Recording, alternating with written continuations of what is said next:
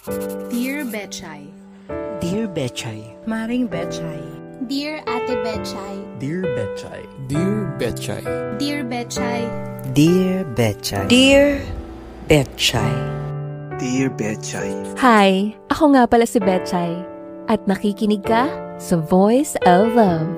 Mga kwento ng pag-ibig, buhay at inspirasyon upang magpatuloy.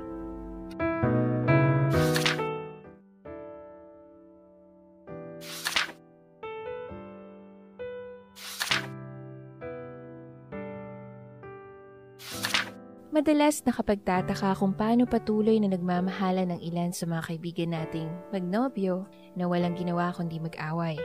Ikaw naman, bilang kaibigan ay ginagawa ang lahat ng klase ng pagpapayo sa tuwing may iiyak at nasasaktan. Sa mataman natin, wala silang patutunguhan, tunay nga mapaglaro din kung minsan ang tadhana. Dahil sa kabila ng mga di pagkakaunawaan, ay pinipili pa rin nila ang pag-ibig na nasimulan.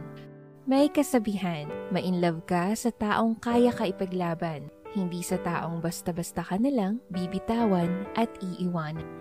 Ito ang kwento ni Shaira at ito ang kanyang Voice of Love.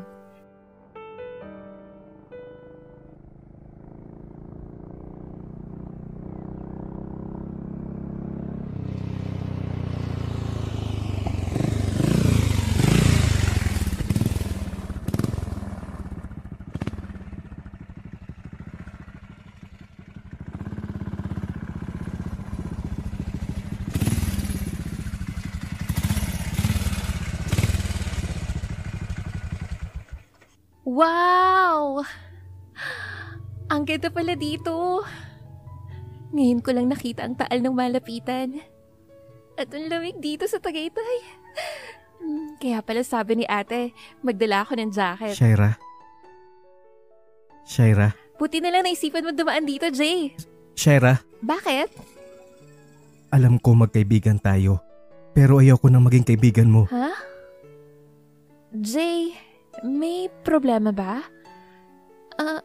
Anong ibig mo sabihin? Teka, bakit ka umiiyak? Gusto kita. Hindi. Ang totoo, mahal na kita, Shaira. Hindi ko na kasi alam ang gagawin ko kung sakaling hindi mo tanggapin ang nararamdaman ko. Kaya kahit huwag mo munang sagutin. Gusto ko lang... Niyakap bigla ni Shaira si Jay. Ngumiti siya at mas hinigpitan pa ang pagkakayakap.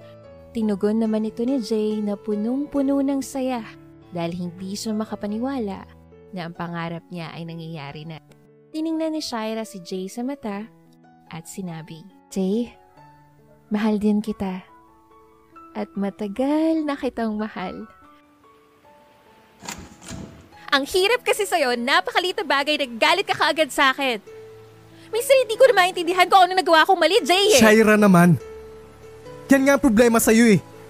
Wala kang alam at hindi mo ko laging iniintindi. Jay, paano ko malalaman? Hindi mo sinasabi sa akin. Dadabugan mo ko, sisimangutan mo ko. Hindi ko na alam kung saan ako lulugar.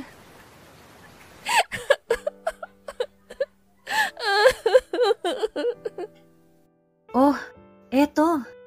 Uminom ka muna ng tubig. Ate kasi, napapagod na ako. Hindi ko alam kung may mali ba sa akin. At umabot kami sa ganito.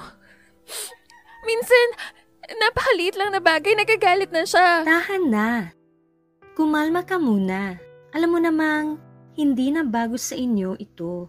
Isa pa, kahit ilang beses naman kitang sabihan tungkol kay Jay, alam ko namang hindi mo rin siya kayang iwan. Kayo lang ang mas nakakakilala sa isa't isa. Kaya, alam ko, maayos nyo yan. Okay? Gawin mo, ayusin nyo yan. Mag-usap kayo. Ako si Shaira, girlfriend ni Jay. 8 months pa lang kami nun, pero lagi kaming nag-aaway. Ewan ko nga kung bakit eh. Minsan, maliit na dahilan na lang pinag-aawayan pa namin. Buti na lang nandyan ang napaka-supportive kong ate, na laging gumagabay sa relasyon namin pag nag-aaway kami. Nagsimula ang lahat nung 4 months na kaming mag-boyfriend. 1, 2, Tatlong beses na halos sa isang araw kami mag-away. Pero okay lang yun. Hindi ko naman pinagsisisihan na iniwan o na inayawan ang relasyon namin.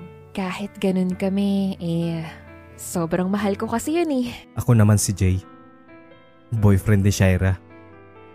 1, 2, 3. 3 beses kami halos mag-away sa isang araw. Nakakasawa na tuloy itong sistema namin araw-araw. Kaya siguro, hindi ko din maiwasan na ibaling sa ibang atensyon ko. Pero ewan ko ba kung anong meron kay Shaira.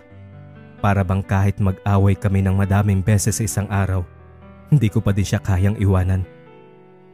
Feeling ko nga, na-under ko na siya masyado eh. Ayaw ko kasi na ako yung hihingi ng tawad. Gusto ko siya yung makikipagbati. March 27, 2030, magse-celebrate na ng kanilang 9th monthsary si Jay at Shaira noon. Ngunit hindi pinahintulutan ito ng kanyang ama na umalis ng bahay noong araw na iyon. Dahilan upang magkatampuhan na naman si Shaira at Jay.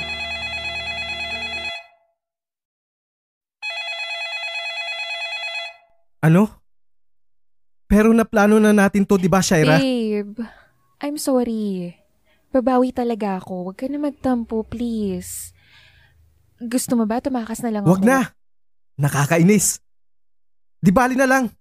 Sasama na lang ako sa tropa ko. Babe, I'm really sorry. Mga anong oras ka ba aalis? Bahala na.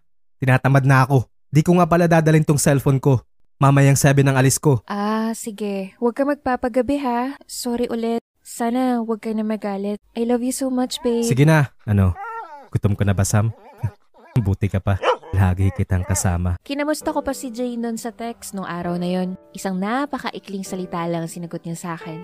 Ge, yun ang huling natanggap ko mula sa kanya. Mga eksaktong 6:30. Hindi ko alam pero hindi talaga ako mapakali.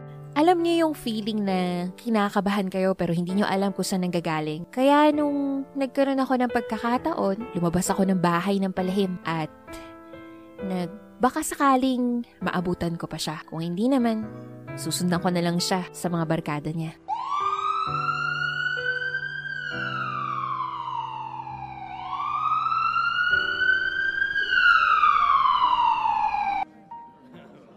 Hi, ako si Shaira. Boyfriend ko si Jay.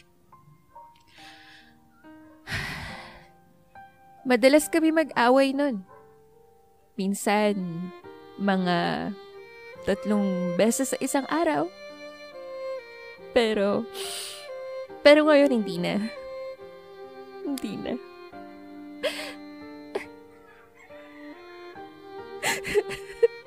March 27, 2030, mag-aalas 8 nung araw na iyon. Si Jay ay aksidenteng naging biktima ng pag-aaway ng isang gang malapit sa kanila. Napagbalingan siya ng mga ito. Ayon sa mga barkada niya, ay naglalakad-lakad lang ang mga ito nang biglang hinarang at binugbog sila. Nakatakbo ang mga kasama niya. Nila ito sa ospital ngunit sa dami ng bugbog at saksak na inabot, ay dead on arrival na ito. Jay, sana pala hindi na lang kita pinayagang umalis. Sana pala pinapunta na lang kita sa bahay. O di naman kaya pinilit kong intindihan ka at huwag ibaba ang telepono. Kung sana lumabas na lang ako, baka buhay ka pa sana ngayon. Kung sana lumabas na lang ako, baka buhay ka pa sana ngayon. At masaya tayo. Masaya tayo nagkasama ng espesyal sa araw na yun. Jay, anong gagawin ko? Nawala na lang bigla ang lahat.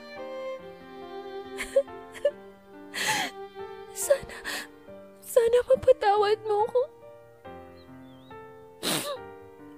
Mahal na mahal kita.